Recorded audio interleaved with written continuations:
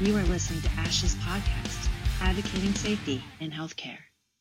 Hey, and welcome to our podcast, our very first podcast. This is Angie Fermalino. And this is Angela DeSaw, real last name Lynch. And you are listening to the Ashes podcast. So it's going to release on December 31st, 2019. And we chose that date because that will be the last date that Essure will be allowed to be implanted in women anywhere in the world. So we wanted to celebrate today and launch our first podcast. We're excited. Yeah, it's really exciting. And there are probably, tens of thousands of women all over the world celebrating today. And I know, especially in the United States, there are women everywhere setting up little E-Sister gatherings and celebrating and toasting to today. So hello to you all, and make sure you share your videos and pictures and toasts on Facebook with us so we can see you. So yeah, let's just, do a little brief history of who we are and what our nonprofit is and how we got to this point and where we're going. All right, so I'll start with my personal story. In 2009, I had a baby boy, and we had decided this was going to be our last child. And I did have in my birth plan that if I had a C-section, I wanted a tubal ligation, but I ended up having an emergency C-section. And the on-call surgeon did not know my birth plan and didn't do the tubal ligation.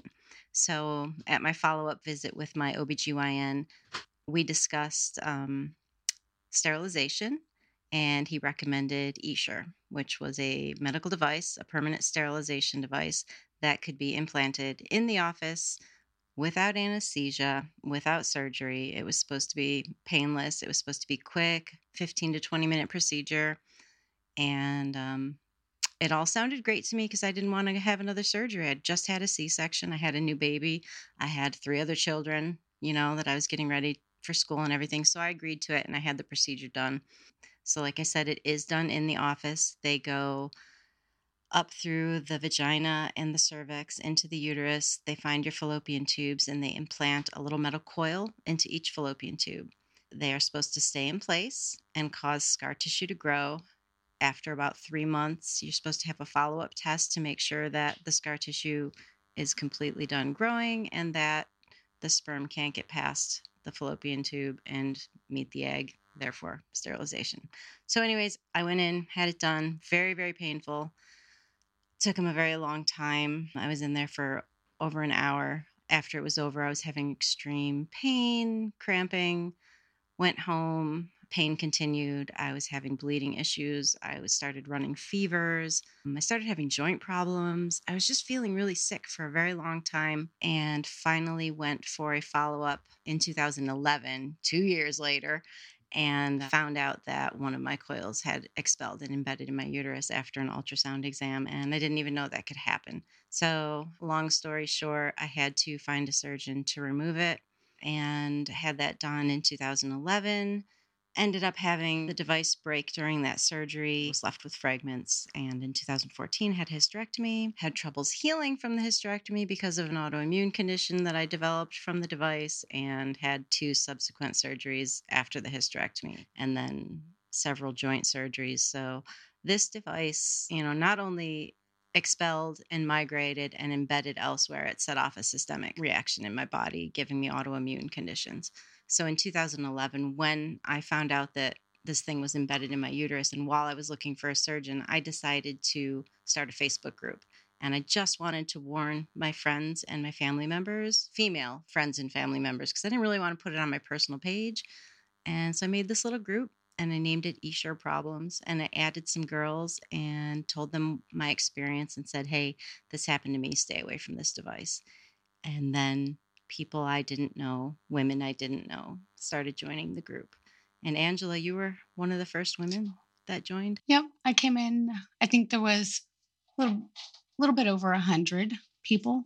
It was, when did you start it? In 2011. I think it was right in the beginning of 2011, maybe January or February, because it took me a couple of months to find a surgeon, and my surgery was in April. So yeah, it had to be around like January or February. Because I believe I joined in August of that year.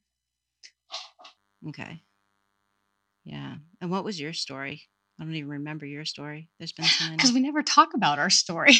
I It's know. Well, we have a million times and it's been so long. So tell the audience your story. So I had my third kid in 2008, and I wanted to get a tubal, but my doctor suggested that I get this new thing that they had, and I would be the third person he ever implanted. So that way he can get his, you know, whatever it is that they get. I don't know what it's called. Certification. Yeah. Certification. He promised it was like the newest best thing. It takes no surgery, no downtime. I can go back to work. And being a single mom with 3 kids now, I was like, oh, that's awesome. I don't have to do anything. I've never had surgery before in my life. So it sounded perfect to me.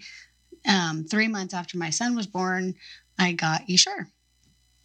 And I didn't really put it all together that I was having problems until about probably 2-3 years later. Not saying I didn't have symptoms.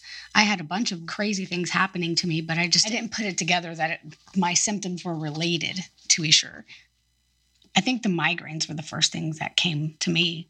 All the migraines and mood changes, and I don't think I was ever the same after that. So yeah, in 2011, found the group, and in October of 2012, I went to my doctor, and he told me that it was all in my head. This is my doctor that implanted me, my OBGYN, who I had been going to since I was 18, who knew me, and now I'm 29 years old, 30 years old, going to him going, hey, what's wrong?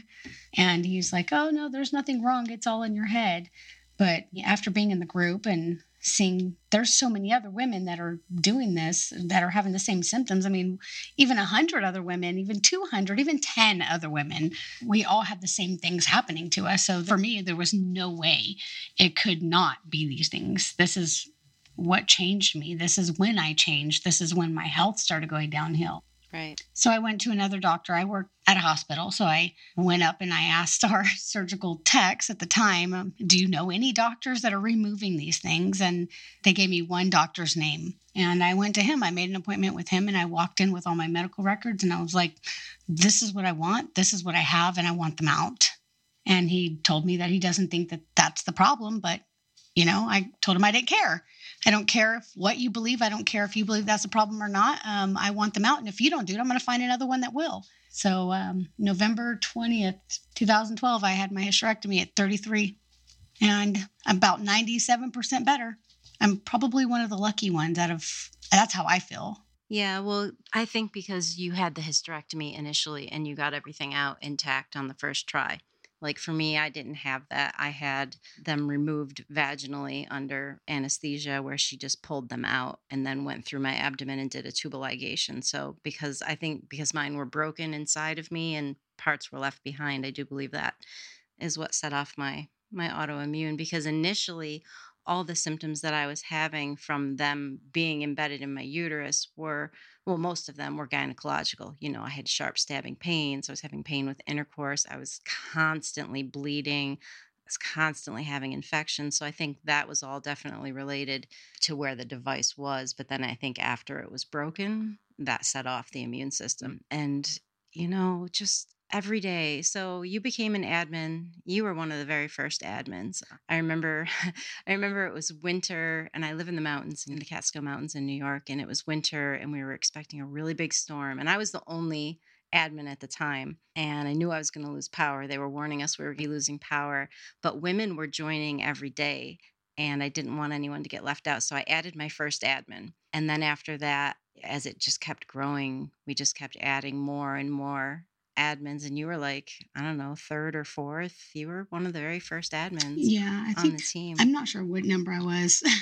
I don't remember, but I do know it was not too long after the group. I mean, we kept finding things, and at one point we switched from just a support group, and we needed more. We needed more help. Well, I'll let you tell that part. Go ahead. Yeah, well, it was definitely a support group, but I think as most of us did, we woke up every day and we were on that page and we were reading these stories. And like you said, they were all repetitive. There were a wide variety of problems, but they were all the same. So there was a large chunk of women that were having pain, a large chunk of women with bleeding problems, a large portion with allergic reactions, hypersensitivity because the device had nickel in it. There were women getting pregnant. So there were, a dozen or so commonalities between us, and just hearing those stories over and over and over again, and people sharing pictures and just seeing the horror and the devastation, one story after another, and just getting worse and worse. We got to the point where we were just getting really angry at this, that this was happening to so many people, and that these women were coming into the group saying, my doctor doesn't believe us. And we're like, no, they don't believe us either. Like, nobody's listening to us. What are we going to do? We got to do something about us. And I think that's when it clicked to, we have to do something. Nobody is doing anything. We have to do something. So what do we do? That's whenever we emailed, it was just a post in the group. We were like, I wonder what Erin Brockovich is doing. Yeah. That was we were doing, fun. what did we call them? Infusion events. We were doing infusion events where we would have everyone in the group email or write someone on social media for like a day or two. So we would pick like Oprah or Dr. Phil or the show The Doctors or this or that. And someone mentioned Erin Brockovich, and we're like, okay, let's hit her, because nobody else was biting. There were no media outlets that were biting. We were reaching out to media, but Erin responded. She emailed back and said, I would like to call you and talk to you about this. And I was like, oh my God, okay. So I remember it was the most nerve-wracking phone call because, here I am, just whatever, just this person in Tannersville, and Erin Brockovich is calling me. But it was pretty amazing. And she taught me a lot on that phone call. She taught me about the different classes of medical devices, and that she did a little research and found out that Essure was a class 3 medical device, and informed me that class 3 medical devices have this thing called preemption protection, where if you're injured, harmed, or killed, or maimed, or disabled, or whatever by this particular type of medical device, you really have no legal recourse. You can't really go after the manufacturer easily. They pretty much get away with this preemption protection pass, and that we would have a very, very, very difficult, if not impossible, time trying to take any type of legal action against the manufacturer. And at the time, the original manufacturer was called Conceptus, and then in 2013, they were bought out by Bayer. Yes. And everyone knows Bayer. Bayer's a huge, huge company. Well, that's whenever we went, since we can't do anything legally, what we can do is stop other women or just tell other women what's happening and maybe get a bigger audience. So we started joining all the social media pages. Yeah. And then also, after Erin told us about that, she's like, but I am willing to help you get the word out.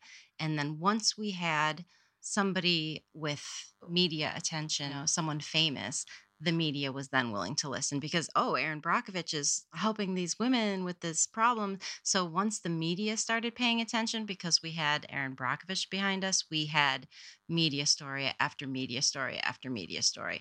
And then one network would see it and another one would pick it up. And so women all over the country, our E-Sisters that were in that group, started contacting their local news outlets and doing stories, and we started getting coverage, and we started gaining traction that way. And then the group started growing, and then we came across the original transcript of the approval meeting, the 2002 FDA approval meeting for Essure. That was on page 50 of Google.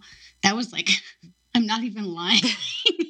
Yeah, I was searching. It was way Google buried for so long, and for some reason, I was up till 4 a.m. reading that and just posting snapshots on Facebook, going, "Oh my God, you guys got to read this." Well, I just remember all of us admins texting back and forth going, oh my God, what page are you on? Did you read fucking page 30? Did you see this? And I remember those several, because it took several days to get, it was hundreds of pages, and it was infuriating. And we were just, I think that reading that, our anger just exploded at that point. And we're like, all right, that's it. We need to get this device off the market. This came to the market in such a bullshit, fucking unbelievable way. And we have to get this out there. Everyone needs to know. They were joking and saying, what are we going to do in 10 years if this device doesn't work?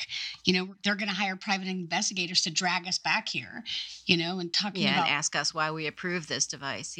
corn-fed women in Iowa. Yeah. It wasn't. It was awful. It was bad. That for me, I think, was the day that we went from just a support group to we're going to fight this until we're taking this gone. device down. Yeah, me too. That was fuel. That was major fuel for the fire.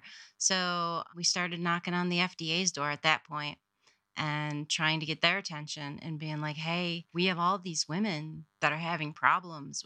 What are you going to do about it? And they basically said, well, there aren't very many adverse event reports on it, so we don't really know what you're talking about. And of course, we were like, well, what's an adverse event report? And so the FDA explained to us that any person can voluntarily report a drug or a medical device for a problem that they've had, whether it was a malfunction or they were injured by it or they had an allergic reaction. Any type of adverse reaction that you have to something that the FDA has approved, you're allowed to make a report about that. And we're like, okay, let's do that. So we taught everyone in our group, and we were up to, 10,000 at that point, how to do that. So those reports started rolling into the FDA. So we're on top of them. We're like, okay, how many do you have now? Well, we've got, 3,000 or 4,000. Well, how many does it take for you to take action? Well, there, really is no magic number, but, thank you for sending in your reports. And it's like, well, what are you going to do about it? And they really wouldn't give us any answers. And we had conference calls with them, and we were constantly emailing and going back and forth, and numbers kept rising. We're like, how many is it going to take for you guys to do something? And it felt like banging your head against a brick wall. They did not want to do anything. And at one point they told us, we don't recall medical devices. That's really the manufacturer's responsibility. And then we were like, okay, Target is now on Bayer. So that's whenever we crashed Bayer's stockholder meeting. Yep. Yep. We sent someone to Germany to go speak at Bayer's stockholder meeting. She had to learn the whole speech in German because even though they sell most of their products in the United States, you're only allowed to speak in German to the stockholders. And they didn't tell her that until 2 weeks before her speech. Yep. So she had to learn to present her speech in German in 2 weeks, and she fucking did it, and she nailed it, and hats off to you for doing that. So we did that. And then we decided, well, let's make some more noise. Let's hold some rallies. We went to the ACOG convention, the AAGL convention. We spoke with the AAGL. So these are all gynecological organizations. We'd rally outside. We'd try to sit and have meetings with them, tell these doctors, and these are all gynecologists, and many of them were implanting this device. So they're seeing us out there. And some of them were curious and were approaching us and asking us questions. And I felt like we educated a lot of doctors that way. And then some were very rude. Like, well, there's complications with every device, and you have risks and benefits. And, so then we're like, well, let's print up a whole bunch of pictures and make photo albums and bring them to our next rally. So I got the job of doing that. That was fun. And so we had rallies all over the country, and everyone had banners and everyone had photo albums, and we just didn't stop. No, this is what we did every day for the past, 8-9 years. 8 years. And I think there were a lot of days where, especially and I know we've had so many admins that have helped us along the way, and each one of them have a big part in where we're at. But oh yeah, I mean, this was the biggest team effort in the history of advocacy. I mean, we built an army. Yeah. And they're all, each and every single one of them are to, have credit for this fight and this win. Oh, yeah. Whether it be like providing us with research or providing us with what their doctor said or filing FOIAs or, whatever it is, it was nonstop. The information was nonstop. And we had women going to college pulling medical journals, every medical journal that could be found. We have Dropbox is full, and Yeah. I mean, we have so much information that we were just, there was so much stuff that was just wrong about this. I mean, Yeah. doctors that were bought off, doctors that made a lot of money off of it, medical journals that were ghostwritten. So it's just, it was so much information to take in, and we were, every single time we found something else out, it only fueled the fire even more. Every time they told us no, it fueled it even more. Every time we were turned away, we just fought harder. And not just us, every woman who was there. Mm-hmm. And so all of these things that many of our admins attended, whether it was going to Congress to lobby, going to the FDA for meetings, going to rally, going to host an event, we were paying out of our pockets, and it was getting to the point where a lot of us couldn't do it anymore. It was getting really, really expensive, and we started to talk about, okay, how can we fund this? We can't stop. We won't stop, but we need a way to help fund this fight. We're in this till the end, and we're coming across other groups that are doing, wanting to do the same thing, fighting for other devices. We're like, okay, let's form an organization.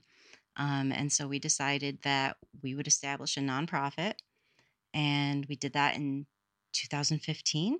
We named it Advocating Safety in Healthcare, E-Sisters, ASHES. And we were able to then, with the nonprofit, have fundraisers and sell T-shirts and do things like that to help us fund our advocacy and host our events and have our rallies. And we are so indebted and so grateful to all the people that supported us. I mean, anytime we had an event and we needed to make a fundraiser and put it up in the group, all of those e-sisters, they raised that money in, days, sometimes a day. Yeah. I can't even express how much gratitude to all of those people, all of those women and men that helped us to fight this fight. It's unbelievable, the support we had. God, even just ordering the videos. So back to the 2002 hearing, that the transcript that we read, at the bottom of that transcript, and we had the transcript for a while, but one day I was just reviewing it again, and I found on the last page at the bottom that it was videotaped by this company and their phone number was on there. And I was like, God, I kind of want to call and see if they have this video still. So I called them, and he said, well, I'll go look and I'll get back to you. And the guy called me back. He's like, yeah, we have it. And I was like, oh my God, can I get a copy of it? He's like, yeah, we could make a copy of it. It would be about 4 DVDs long, and it would be, I don't know, what was it, Angela? Like $900 or something like that. Yeah, but I was like, oh my God. But then we'd get copyrights to an hour of it. Yeah, well, we had to pay extra for that. I remember going back to the group and saying, okay, you guys, I think we need these DVDs. I really think we need to see this meeting and see what else went down. But it's $900, and those women rallied in minutes, and we raised that money and bought those DVDs. And I watched them, and I was like, we have to get this out to the public. And I called the company back. I'm like, am I allowed to share this? Like online? Can I put this on YouTube? No, I got to talk to my boss and I'll call you back. And he called me back and he's like, well, you can buy the rights to it and use up to like an hour and an hour and something's worth of minutes online, but it's going to cost another so many hundreds of dollars. So I had to go back and ask the group again, but they rallied and they raised that money and we got the rights. And I made 4 20-minute videos of very important parts of that meeting and put them on YouTube. They're called Essure Movie 1, 2, 3, and 4. And I think once that got out there, people really, really were disgusted at the behavior and the comments that were being made during this meeting. And even the questions, all these questions that the panel members had that they had no answers to. It was one thing to read it in a transcript and a whole different thing to actually watch it. Yeah. Yeah, I agree. There were things that they said during the meeting that you couldn't really put in the transcript, things that they take out or whatever. But it was mind-boggling to watch it. I think that really drove a lot of people. Yeah. But I think whenever some of the women started losing babies in the group. Oh my God. And we started losing people. I think that was, do you remember that? That was like oh yeah, the most silent day. I think the hardest day for me ever, and I've woken up many days and would read posts and would sit there crying, drinking my coffee, and my husband's just looking at me like, what the fuck are you doing? Like, this is a really sad thing on the page today. But the one that hit me the most was, I'm not going to say her name because I don't know if she wants it out there, but a woman who had become pregnant with Essure in place and had made it pretty far along in her pregnancy. She had been very scared in the beginning. We were cheering her on and supporting her, and she was finally, she came to accept it, and then she came to welcome it, and they were getting excited. And I think it was going to be actually her husband's first child. She had other children with a previous relationship, maybe. I don't know the full background, but so they were accepting and looking forward to this baby, and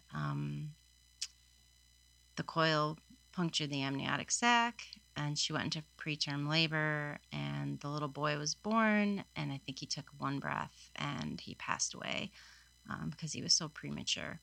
And so the next day, after she got home from the hospital, she was laying in her bed, and she put a post on the page that her heart was breaking because she was laying in bed watching her husband disassemble the crib that was in their room. Do you remember that? I remember that. That was so... Oh, yeah, I think we called each other crying. Heart was just ripped out of my chest, because she is just watching this crib be taken down. Yeah, and then she had to plan a funeral.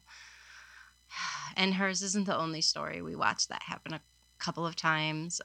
We lost one of our Colorado admins after her hysterectomy. She had a pulmonary embolism, which is, a possibility with any surgery, but this wasn't an elective surgery. This was a necessary surgery because she was having complications from her Essure device, and then because of the surgery that she needed to have, she ended up having an embolism and she passed away. So we were losing people, and it was getting real. I don't know what the word is with the FDA. It was getting really aggressive. I was getting aggressive with the FDA. Were getting frustrated. I was getting pissed. I was pissed. They weren't doing anything. No, we were mad. We're coming to them with all this data and all this information. And I mean, not even just data and information, but the stories, just the stories. How could they let this happen? How could they continue to let this happen? Yeah, for me, knowing that this is taking place and to ignore it, now to me that those deaths are on their head. Like, they own that. Yeah. That is, I agree. Oh, that was to me. They have allowed it. Every person that we have lost after that, I think that it's their blood is on their hands. Is on the hands of the FDA and Bayer because they knew these complications. Yeah. They knew what's going on, and their faulty system. So then we came across this amazing woman, Madrice. So in 2015, the FDA finally called an FDA hearing on Essure, a public hearing. We were allowed to sign up to speak. Many of us got, 4 minutes or 3 minutes or 7 minutes or whatever they allotted to us. And here's this red tape. So on the other side is the panel, Bayer to the left, the FDA to the right, and then all of us in the audience. And we got to get up and speak one at a time. And that day was 12 hours long. It felt forever.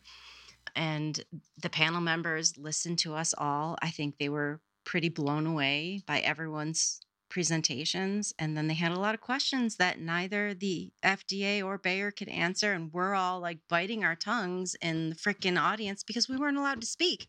We're like, we can answer that question for you if you would just let us. What always got to me was, it was frustrating, not just for us. It made me angry at the doctors. Whenever we had the women that would come in and they were suicidal because their husbands left or their doctors didn't believe them or they're in so much pain they can't handle it. And there's been many times where I think a lot of us have felt that, our kids would be better off with somebody else, because we can't be that parent anymore. We couldn't be who we used to be or the wife or whatever it was, whoever you were to somebody. We could never be that anymore, or even to ourselves. Even No, to us, no. we couldn't be that person. And we've seen suicides. We've seen it Yeah. all. And I think every single time something happened, those were the days where I almost felt like, God, I want to stop. I can't do this again. I can't go through this anymore. And then you would Yeah. see a post like that and you'd go, how could you walk away from it? How could you stop? Exactly. Yeah. Yeah. It was all consuming. And I lived it, breathed it, slept it for 8 years, every day, working in the group, working with our advocacy, doing the nonprofit stuff. I mean, we lived, no, I don't think people can really understand how much time and effort and life went into this fight. And, that hearing was a turning point. And, the FDA first came out with a guidance, which meant the doctors had a recommendation to tell the patients about blah, blah, blah. But none of the doctors were doing it. So we went back and fought them a year later. And they're like, you have to mandate this. Doctors are not doing it. Here's proof that doctors are not doing it. We have statements from this many women, and here's all their doctors, and blah, blah, blah. And here's the information that they sign, and their informed consent is nothing like the thing that you put in your guidance. So, I mean, it took us another year after the year waiting for the stupid guidance to come out to finally get it mandated and get the black box warning on it. And that was a huge win, because I think that really popped the balloon for doctors, because now they had to go over this black box warning and this patient checklist with these women, and they didn't want to do that because no sane woman would sign that thing. If you read that 10-page patient checklist, you'd be like, fuck no, I'm not doing this. I'm not doing this. We weren't warned of any of that stuff, and once we made the FDA make Bayer give them the warnings of what could actually happen, no one wanted it. And sales plummeted. Well, just the fact that they actually gave Bayer or told them they had to inform women validated everything that we were going through. Yeah, because finally. I mean, none of those side effects were listed before. None of that information was out there before. We were told it was sold to us like a vacation. So yeah, you go get sterilized and bam, you go back to work and you're done for life. It was sold like a vacation to us. So just the fact that they even forced them to go back to put those kind of warnings was a win. It validated everything that we were doing. I'd say we forced them. I don't think the FDA had a choice. No. I don't think they really had a choice. We weren't going to leave them alone until they did something, and it took them forever, but they finally at least did that.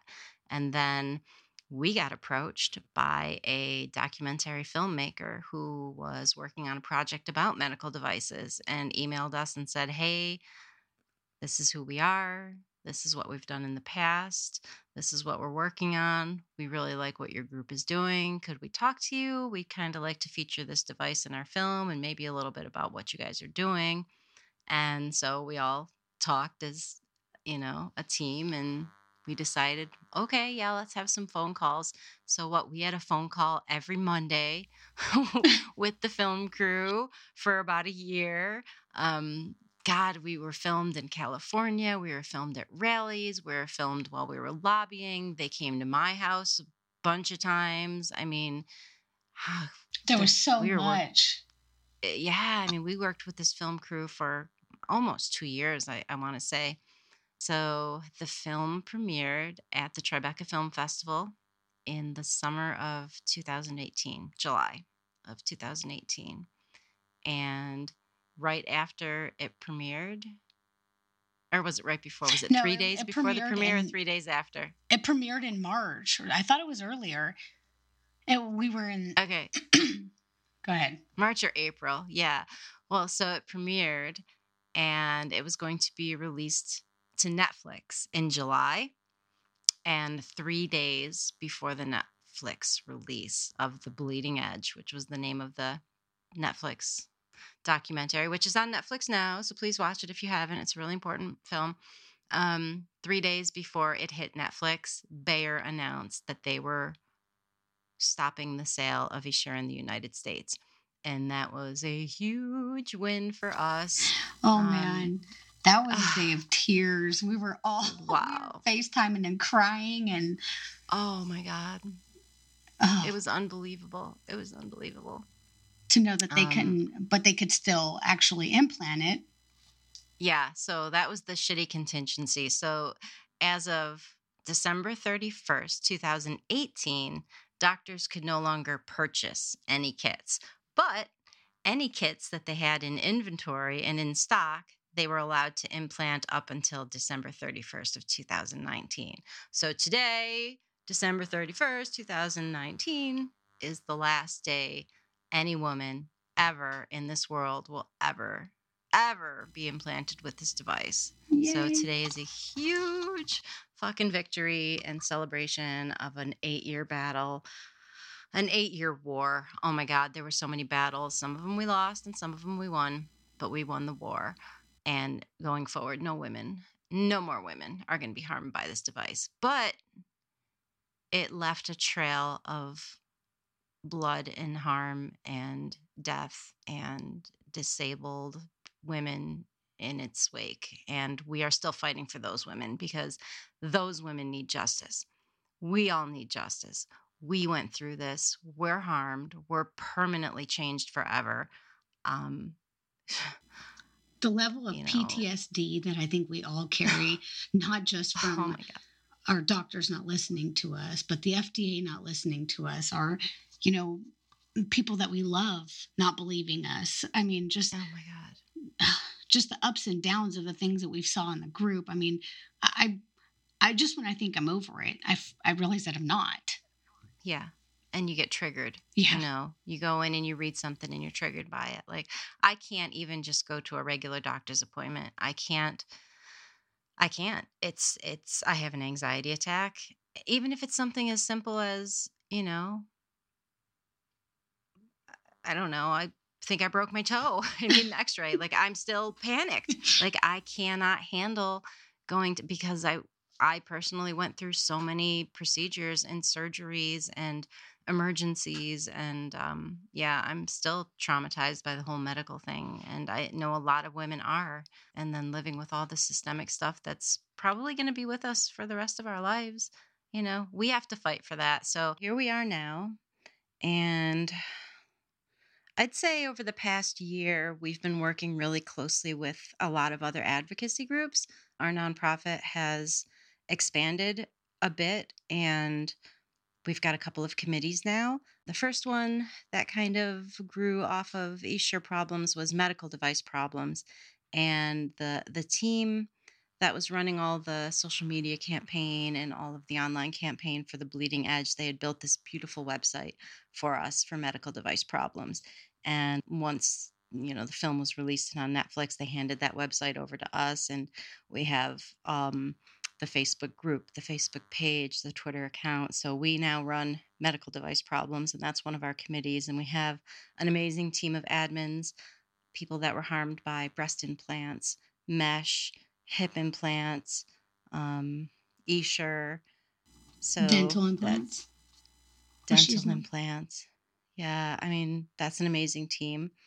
We have a new organization, a new committee that we just formed called MHEEI, Mental Health Education Empowerment Initiative. And that is something that myself and the current vice president of ASHES, Lisa, are passionate about because we both have daughters with mental illness. So that's something we strongly are drawn towards, fighting for better healthcare for people with mental illness. And then, of course, always Essure Problems. We will always still be there. The support group will always be there until every single woman that needs help gets help, because still to this day, we are approving member after member after member. They're just finding us, and they're just finding out that this device has caused their problems, and they need direction and they need help and they need to know what type of surgery to have. And way, way, way back when we started, we didn't even know there was a removal protocol because there wasn't one. No, And there we was. didn't know proper removal, we had no idea. How many doctors have you heard say, we were taught to put them in, but never to take them out? Because my doctor told me Exactly. that. Yep. Yep. And that's how it was for many years.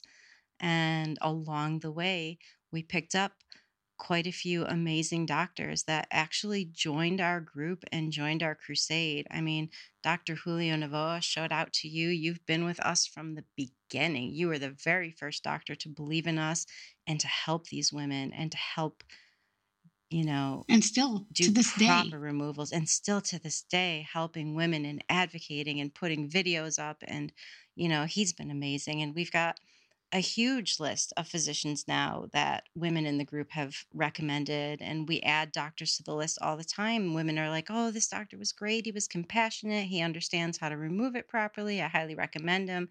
So we have this growing list that women can go to and try to find someone in their area that knows about proper removal and that's kind and will treat you properly, because there was a long many years of doctor hopping and just being told this is all in your head. There's no possible way that tiny little device could be causing you all these problems. So we have resources now that we didn't in the beginning, and we And know what's more funny now. is that even off of the removal protocol, nobody knew. Like, we kind of created that and it's sad because most of us were guinea pigs. I mean, Yeah. what we did is just created surveys after surveys, and we used those surveys and we would take them to the AAGL or the ACOG, and they would, based off of that data, just, how many women had return surgeries, how many, if they removed it by a hysterectomy or by just a tubal ligation or whatever, they used that information to create a real protocol. Right.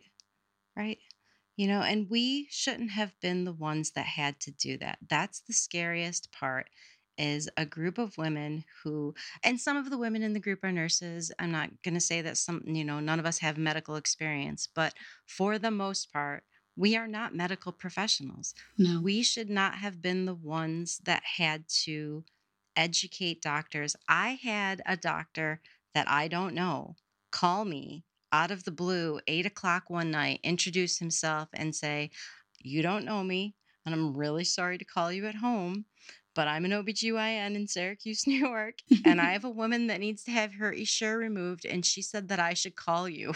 And I was like, what? Okay.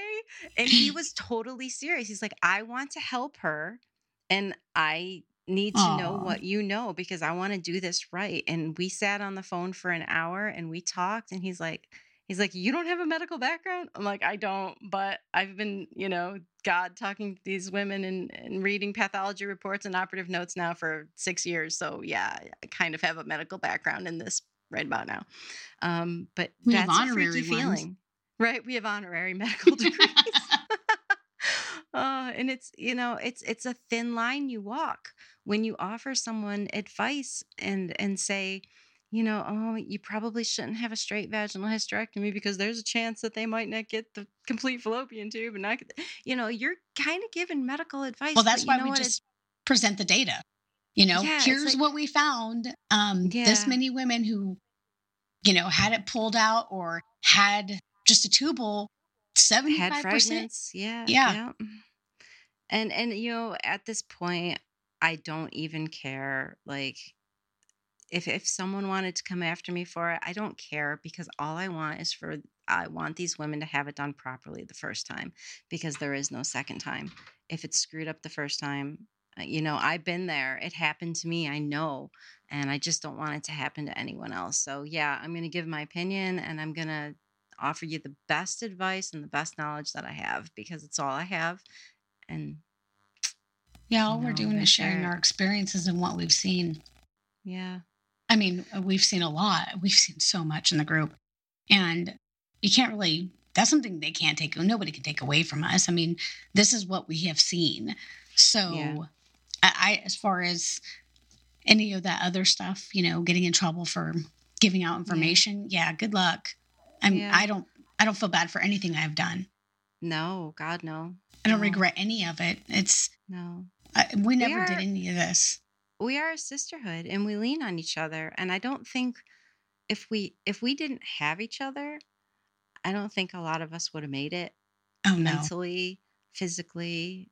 A lot of people have been able to come back from this, thank God, by having proper removal done the first time. A lot of people have been able to recover, and then the rest of us, at least we have each other for support. And, hey, okay, now if I've got lupus going on, at least I've got other people that have lupus that I can talk to and we can help each other, like deal, things like that. So, we're just going to continue to be there and be there for you guys and for each other.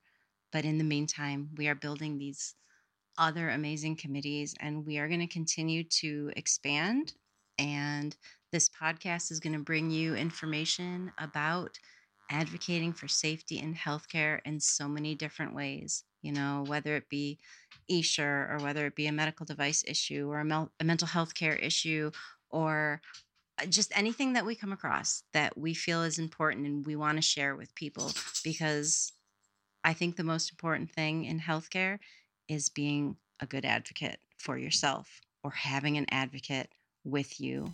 It's having the knowledge for yourself. Having knowledge. Yep. Yeah, actually taking charge. The most important thing in your health is taking charge of your health. Yeah. Yep. And paying attention to, and I guess I always just believed the doctors until I didn't, until this happened. Right. Yep. Same. But it's okay to ask those questions. Yeah, it is. Yeah. And if a doctor ever blows you off or treats you like condescending because you're asking questions, then that's not a good doctor for you. Doctors have taken an oath to do no harm and to be there to help you. And I don't know. And big companies are not doctors either, and neither is the FDA. So right. We'll continue to fight against that side as well. Yeah. Always. Yeah. And there's so much work to be done. I mean, we didn't even cover the bills that we've had in Congress, but I think we can save that definitely for another podcast. We can talk about the Medical Device Safety Act and the Medical Device Guardians Act. There's a lot of work to be done. Along these years, we've learned so much about just the approval of devices and the workings of the FDA and the workings of Congress and how bills get passed. And there's so much knowledge that we've accrued over the years that we want to share and that we want to keep working on and fighting for our future, fighting for our children and fighting for fairness. Right now, pharmaceutical companies and medical device industry has the power and they should not have the power. The people should have the power. And so it's time. Yeah, it's time to take that back. Yep. And that's what we want to do. We want to take that power back and we want to give it to all of you. Yep. And tonight we celebrate our big victory. Yes, we do. So cheers, raising a glass to you all. And much love and much thanks to all of you E-Sisters and to everyone out there listening. And please follow us. Please subscribe and like and all those podcast things that you do. And we have no idea what we're doing. So if this was long and it was a lot of babbling, we're sorry. We're going to get better at it. But yeah, welcome to our podcast and definitely stick around because we'll probably have some really cool guests and we'll have some really cool topics. A lot more to discuss. Yeah. And on that note, good night. And I hope you loved our opening song, which we have to give awesome props to Tyler Johnson. Mad props to our Ashes, Ashes, We All Fall Down song. That was us singing, by the way. That was our Ashes board member singing. And he put all our cool voices together and made that creepy, awesome, heavy metal song for us because that's what I requested. So thank you, Tyler. We love you. All right. See you next time. Bye. Bye.